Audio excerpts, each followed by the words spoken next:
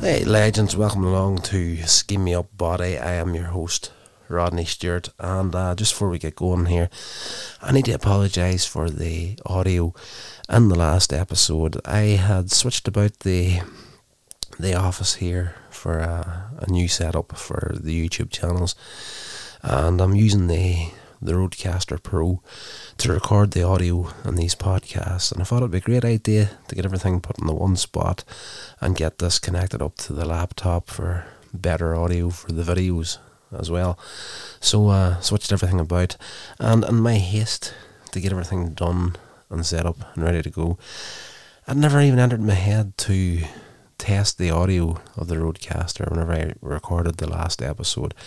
It's so good where it's at right now. I've actually shifted it back to where it was originally, and the audio is great here, to the point where I don't even need to have the headphones on my head to make sure that the audio was as crisp as possible. It's just a good place for it. It turns out the mic and everything where it was sitting at in the last episode was just close to so much electrical equipment that there was just feedback coming into the microphone, which I've managed to get rid of by shifting it back to where it originally was, which is literally 3.5-4 feet from where I was recording the last episode at. So it's crazy just how easily that you can throw on some feedback. I'll never quite fully understand the ins and outs of audio, but it is what it is. But we're back to hopefully the tasty audio that we're used to on these podcasts. So once again, apologies for that. This episode of the original series is called The Conscience of the King. I'm going to have a little chat about it here, and it's one of these episodes that, you know, I've said it before on most of the podcasts that I do and the YouTube channels, that you really should not jump to conclusions whenever you're watching something, and don't be writing something off straight away. And this is a perfect example of that. This episode, at the beginning, I thought to myself, right, this is going to be one of these really boring episodes, and maybe just not watch it and I'll skip to the next one. But there is something within everything that's going to really jump out and make you enjoy it, and it's definitely something that happens in this episode. It's so good. So definitely, right enough, give it a fair chance, watch the whole thing. If you don't like it, you don't like it. If you do like it, awesome. But in this episode, we get some of Kirk's personal history, and something that happened to him years ago comes back to haunt him in this episode. At the beginning of the episode, the Enterprise, it's diverted 3 light years off its scheduled course to Planet Q, and it's lured there by the word of a new synthetic food which promises to ease chronic shortages on another planet. But Dr. Thomas Layton actually wants to show his childhood friend Kirk. It's a travelling Shakespeare actor, Anton Caridian. Layton believes Caridian to actually be Kudos, the executioner. Kudos is notorious because he seized control of a doomed Earth colony, Tarsus 4, and ordered the execution of half of its population of 8,000. And it was like, just think of the Avengers, Endgame, Thanos. His whole thing was to kill half the galaxy so that the other half could thrive, and this is essentially what this guy did on this colony. They were starving, there wasn't enough rations to keep everyone fed, so he decided to order the execution of half the people so that the other half had a fair chance of survival. And at the end of it, only 9 people survived, including a young Kirk and Layton. And yes, they're the ones that saw the face of the governor. Though convinced Kudos is long dead, Kirk does enough research to get his curiosity about Layton's claim and he returns to the planet in the hopes of meeting Caridian in person. At a cocktail party held at the home of Leyden, Kirk meets Caridian's daughter, Lenore, and the two head it off, and they leave the party to stroll the planet Q's desert and come upon the body of their host, Thomas Leyden. He's been murdered. Leyden's death makes Kirk take his dead friend's suspicions more seriously. After promising Leyden's distraught wife, Martha, that he will find out why her husband was killed, Kirk calls in a favour. He asks John Daly, commanding officer of the Astral Queen, to leave Planet Q orbit ahead of schedule and without notice. This is the ship that was due to take the acting trip to their next destination. Of course, this strands him now with no choice but to ask for passage aboard the Enterprise. Researching everything that's going on, Kirk reviews a list of the 9 eyewitnesses and discovering that Kevin Riley, a member of the Enterprise crew, is actually one of them. Riley recently was promoted from engineering to communication, so he's up on the bridge. Kirk orders Spock to send Riley back down to engineering with the intention of protecting him. Stick him down there out of the way, trying to keep him from getting in the harm's way if somebody is taking out the witnesses. Kirk wants to keep this guy safe. Spock asks why, pointing out that such an action may be regarded by Riley as demotion, but Kirk refuses to explain. This is something that's really difficult for him. This is his own personal history right here, and he's keeping his cards close to his chest. So, plus he has fairly strong romantic notions on Lenore as well, so he's caught between a rock and a hard place in a way as well. Spock becomes concerned about the captain's behaviour and confides in Dr. McCoy. Kirk proceeds to get more involved with Lenore. Spock, not Spurk. That's like a cross between Captain Kirk and Spock. Spurk. My head goes to the weirdest places. I need help. Spock does his own research and he learns enough to raise his own suspicions, including the disturbing fact that of the 9 eyewitnesses who could positively identify Kudos, 7 of them are now dead, and whenever one died, the Caridian players were somewhere nearby. Only Kirk and Lieutenant Riley remain alive. So, Riley, down in engineering, he's bored. A tray of food is at his side. He broods alone in engineering. He calls up the rec room, pleading for company. And Uhura starts singing across the intercom. Awesome voice, by the way. Awesome voice. Riley is distracted by her performance. Someone sneaks into the room and emerges from the shadows to squirt something into the glass of milk that's on his food tray. He takes a drink of it, takes a big gulp of it. Uhura finishes her song. Riley begins choking. Fortunately, Uhura's party and the rec room realises the situation and sends help in time to save him. As he's lying in critical condition in the bio bed in the medical bay, Spock realises that if he dies, Kirk will be the next target. McCoy's lab report on Riley's condition, he finds that the lieutenant had an amount of tetralubrizol in his system, which is a milky lubricant used aboard the Enterprise. Spock is now certain that Riley was poisoned, and with her McCoy confront Kirk in his quarters. Spock is now certain Caridian and Kudos are the same man, but Kirk remains a little bit unsure and has to make certain of it.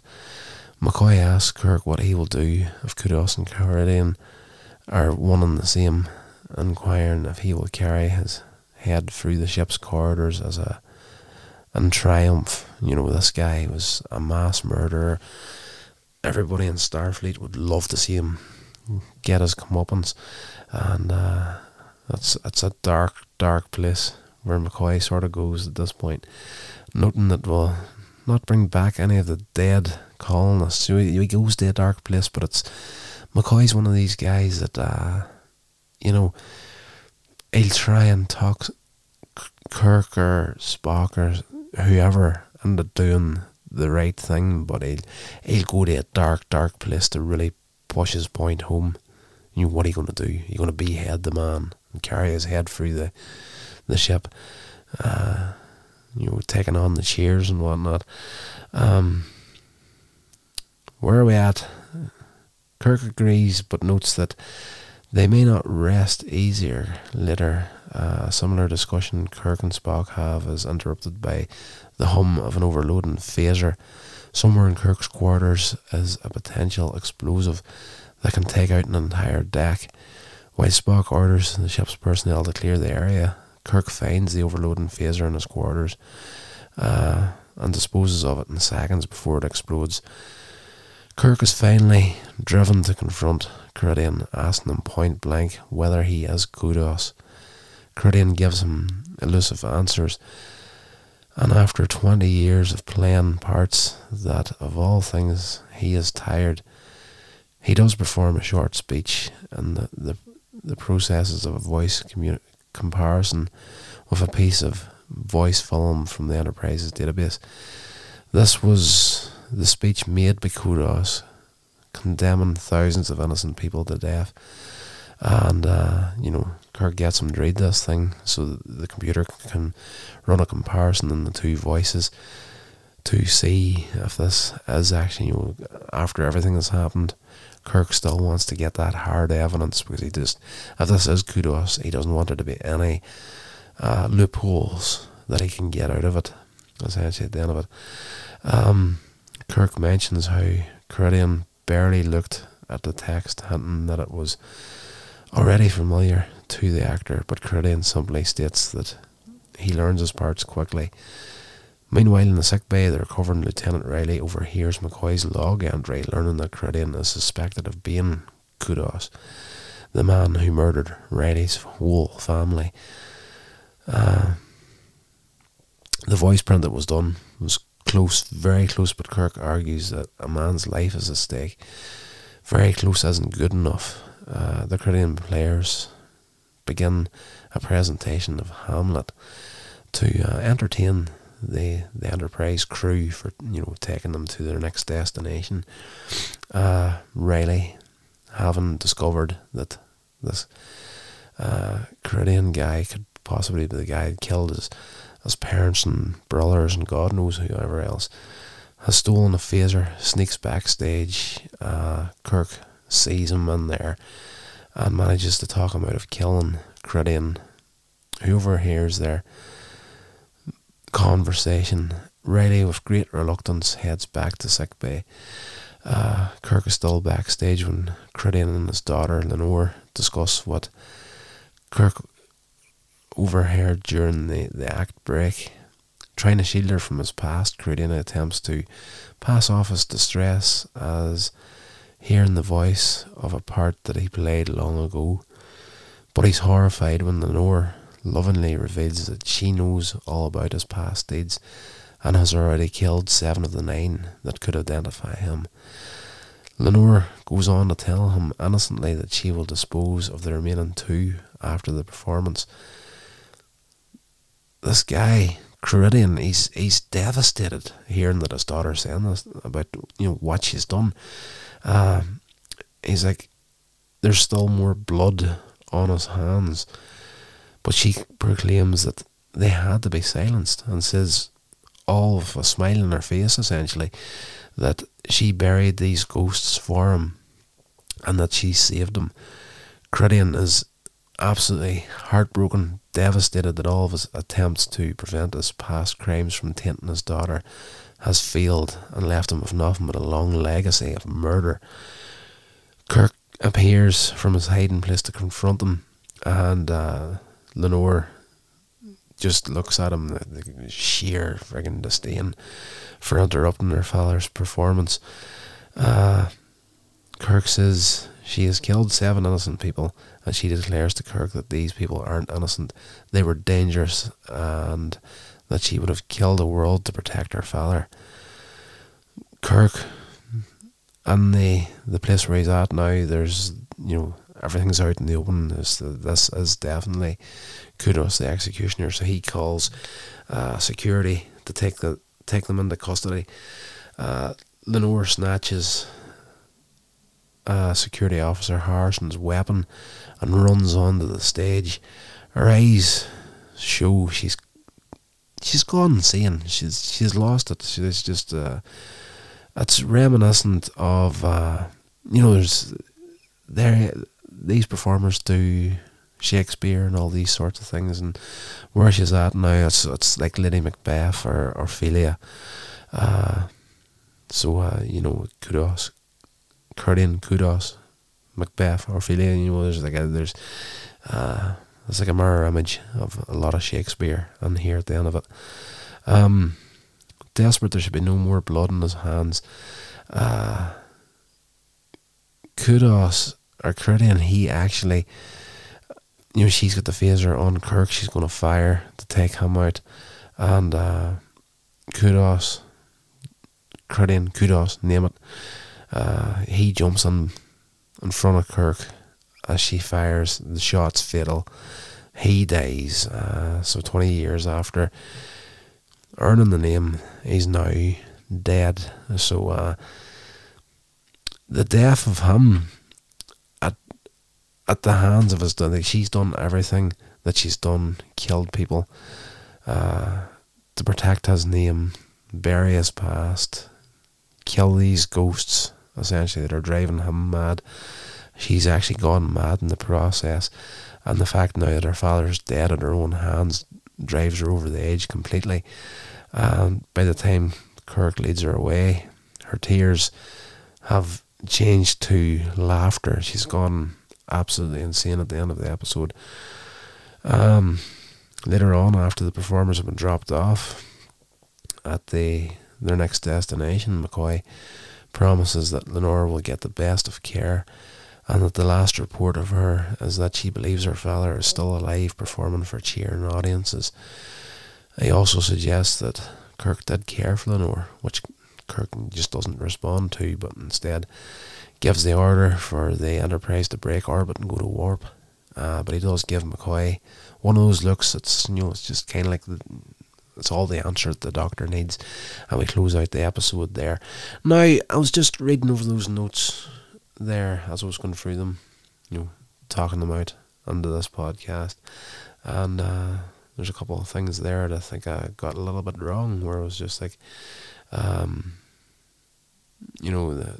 the way she was at the end of it was reminiscent of Lady Macbeth or Ophelia. I think I said that, the Kudos thing and Curdian thing was like a mirror image of that as well, but not really. A little bit off on that, but no, definitely Lenore at the end of the episode was definitely like Lady Macbeth or Ophelia. That's what I really meant to say. So this episode was absolutely fan-bloody-tastic. Whenever you get up to that end there, where you discover that the person that's been killing off these survivors is actually the daughter of this guy to try and protect him, and going into that area right now of mental health and insanity and whatnot. It's one of those places right now these days that is a very, very sketchy place to go into for a movie or a TV show. And I know this from personal experience. The last little independent short film that I created was a suicide awareness piece, and the backlash I got from people that I actually know of that film because it dealt with suicide awareness. It was just simply the fact that it was dealing with that there, like, got a lot of people and in such angry moods with me. It was just it's unreal. You'll never know how cold and how much hate people will give you until you're dealing with a situation like that there. It's just it's absolute madness. It's crazy. And, it doesn't matter what your intentions are behind the whole thing. Someone will just take it for, they'll just really rip you to shreds for it. And yes, this is where Star Trek went quite a bit back in the day, and I think the whole PC crew would have a bit of a problem with this episode these days, but it does tell a very, very interesting story, and it's one of these episodes I was really glad that I actually did take the time to check it out and watch the whole thing, because that end performance is amazing. It's has to be seen to be believed. I really did enjoy it. Fantastic episode. So that's going to do it, guys. Thank you so much. If you're still hanging about at this point of the podcast, you're definitely interested in going with me on this journey of classic science fiction, classic Star Trek, all that good stuff. It is fantastic. I absolutely love doing it, and I hope you will stick with me for the long run. I intend to be here for a while doing this sort of stuff. So that's going to do it, guys. I hope you're well. Whatever you're doing, please rate and review the show. Share it along to anybody you think would be interested in checking it out. And I will talk to you on the next episode. Stay safe. This has been a production of Coins Age Media. Thank you so much for listening.